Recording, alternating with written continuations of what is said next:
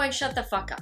It's always telling me how awful I am, how fat I am, how unworthy I am, and I fucking had enough. The best part is, I don't actually have to listen to this mean voice inside my head anymore. But now comes the hard part.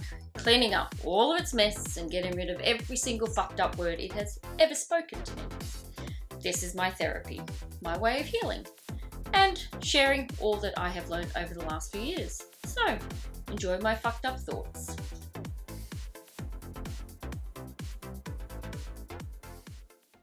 In the last podcast, I spoke about not knowing who I really was, of not being sure of what I was meant to be in this life. Who I was meant to be doesn't sound very nice. She doesn't sound like she's worth getting to know. This woman that I became was a real struggle, a constant fight of who was who and what was what, and somewhere beneath all of that bullshit, I had a sense of something more. And it was this sense that kept me reaching out of myself to find something, anything that would help me to rid myself of all that was dragging me down. I won't go over what I've already said in previous podcasts to save some time and words, because who I was meant to be comes with its own set of hurdles and obstructions. Back in the summer of 2013, my husband and I were eagerly expecting our first child together. I was about a week or so overdue. Nothing seemed to be happening. I was just waiting for our baby to pop out. It seems so juvenile to admit, but I had no idea anything was wrong. We didn't know if he was a boy or a girl until he was born, was sitting high and wouldn't move. Not one thought entered my mind to wonder if this was normal. My husband, whose first child with another woman was stillborn. He became concerned, so I went to the doctor for a checkup. He couldn't hear the heartbeat. My husband rushed home from work and we went straight to the hospital. Harry was born sleeping the next day. And the months following his birth were the most painful I have ever experienced. I couldn't understand why he was taken away from us when I knew deep down we were going to have a child, a girl. It shook everything I knew apart, ripped it up into shreds. Exactly 12 months to the day when we found out Harry had passed, we found out we were pregnant again. During that 12 months, we were trying to conceive. Health issues began to emerge, causing us to begin the process of IVF. Whilst at a specialist appointment, I was silently wondering if I was pregnant. My period was about a week late, but I was too scared and too apprehensive to find out. The next day, I willed myself to take a pregnancy test to see either way. It was positive, an overwhelming relief. And then after a fearful 9 months, our daughter was born. In the moments following her birth, I heard myself make a promise to my little girl. I promised her I would not be the mother I had growing up. I promised her I would do better for her and for myself. I just couldn't bear to be that woman anymore. She was awful. She was scared. She was drowning in her own pain. Our daughter was my lifeline, and our son was steering the boat. He saved me in a way I never knew until many years later. He was never meant to stay. He only came into my life and into my body for the biggest lesson of my existence. My daughter as well. They both brought me to a place I only ever begged to reach. I wish I could say that my whole life changed when we took our daughter home from the hospital, and it did in so many ways, but there was so much work left to do on the inside, and it has taken me forever. That's normal though. It won't all clear out overnight. And in the years succeeding that time in my life, they have been hard fucking work. I have labored and exerted myself to the point of exhaustion to try to be better. I've listened to so much outside of myself that I couldn't determine what was what anymore. There was a real battle within figuring out who I am and who I want to be. Am I who they say I am, or am I someone completely different? Who knows me best? My self-appointed quest for knowledge took me to some wonderful places beyond our humanity, places beyond our humanly comprehension. I read book after book on spirituality, growth, physiology, beliefs, energy, and more, all of it combining for a truly mind-blowing awareness. A simplified conclusion that I have come to is this: humans are not entirely in control of their life here on Earth. There are other variations at play. There are 3 parts to each of us. Listen to the Mean Thoughts Inside My Head podcast if you haven't already to find out more about that. But the main one, also known as the ego, rules your life until you realize this is not the real you. Your ego doesn't have to be the main part, because the more loving part of you, your soul, has a bigger plan. A plan that was devised before your soul entered your teeny tiny little fetus inside your mother's womb. Yes, a plan, a pre-birth plan.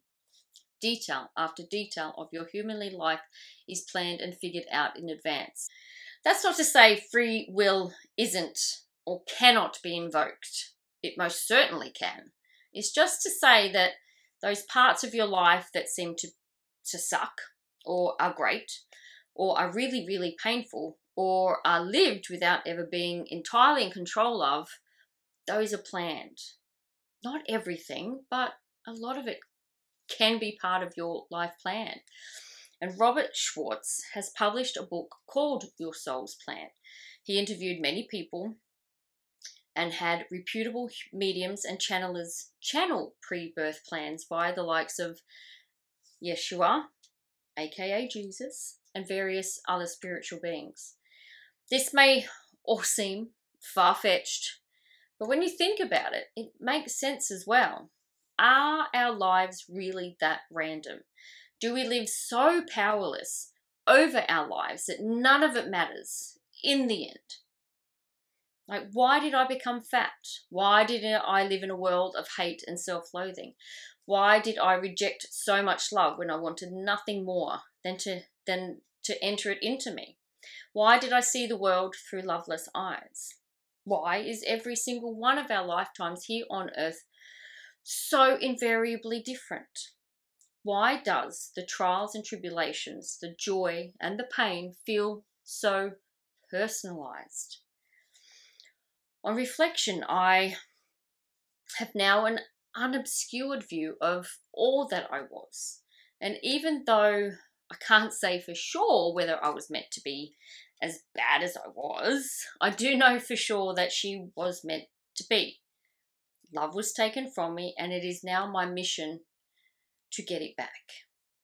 And when I hear about other people's lives and the horror and the torment they experienced mentally, physically, and emotionally, especially physically, I wonder why I feel the way I do about myself, my family, my life, and all of the shitty things I have gone through.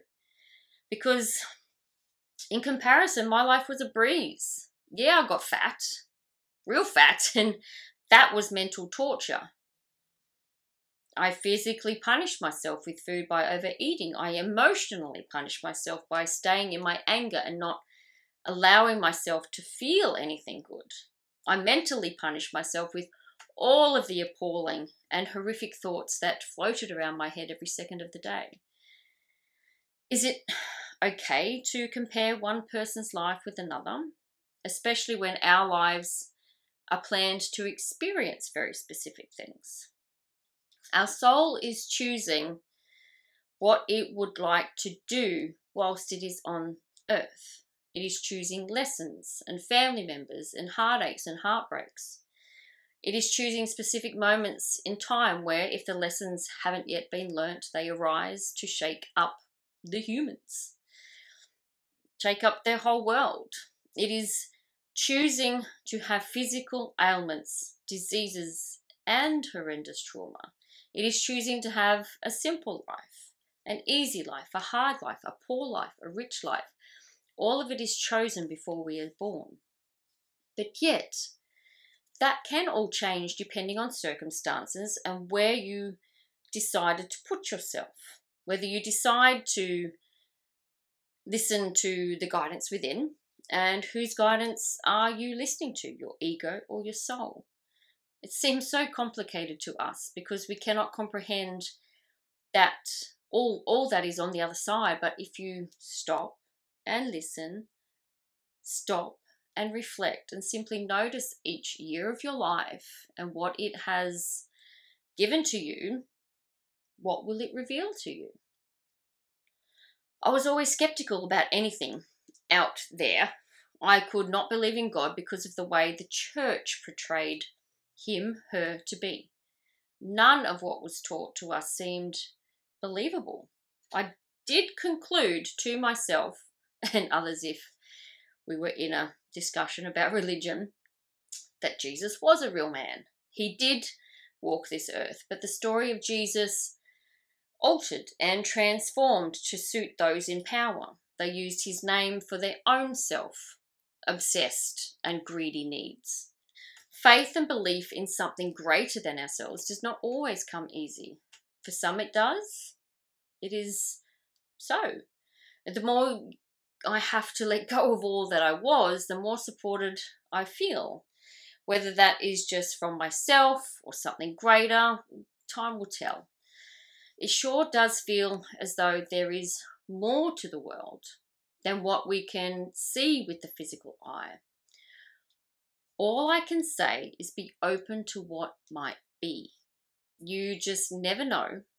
If it helps you to continually improve yourself to feel better in mind and in body, then what harm is there? Opinions and beliefs are going to differ just as much as physical features and personality. I love the woman I am becoming. I have finally freed myself of all the hatred and self-loathing. I have released my dependence on food to love and comfort me. I have opened myself up in ways I only ever dreamed about. And while there is much more work to be done, I can now do it with kindness, love, and peace. That's not to say every day is perfect. There are still off days. There are still days when I am sad or angry. But I know I have my goodness to go back to. I have given myself permission to feel that goodness that was always inside of me. I no longer resort back to my oppressive feelings. I no longer fall down into my hole of depression, not knowing how to dig my way out of it. I have done all of that by listening to my loving voice, ignoring my shitty voice, being aware of what I am feeling and why, asking myself where those feelings are coming from, having a loving conversation inside of my mind instead of a one-sided argument. This life of mine was meant to include my excessive weight,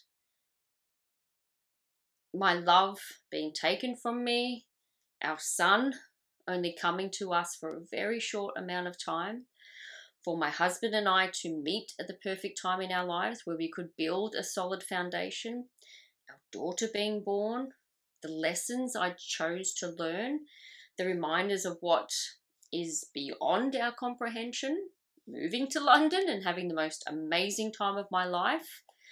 All of it was meant for me, whether I knew it or not, whether it was specifically planned or not. My soul steered me as best she knew how, and sometimes I listened without knowing I was listening. I simply just followed her invisible lead, believing it was me all along. I was supposed to be all of that, do all of that, and have all of that, so I could find my way back to my goodness, my greatness, to sharing these words with you right now. My guidance was never wrong. Whatever crappy path I took, it was all meant for me. I hope this makes some sense to you. I have so much information in my head from every book I've read and every word I've heard and every bit of knowing that has been revealed to me that it's a little challenging to bring all of that into only a few words for your understanding. Follow your lead. Where will it take you?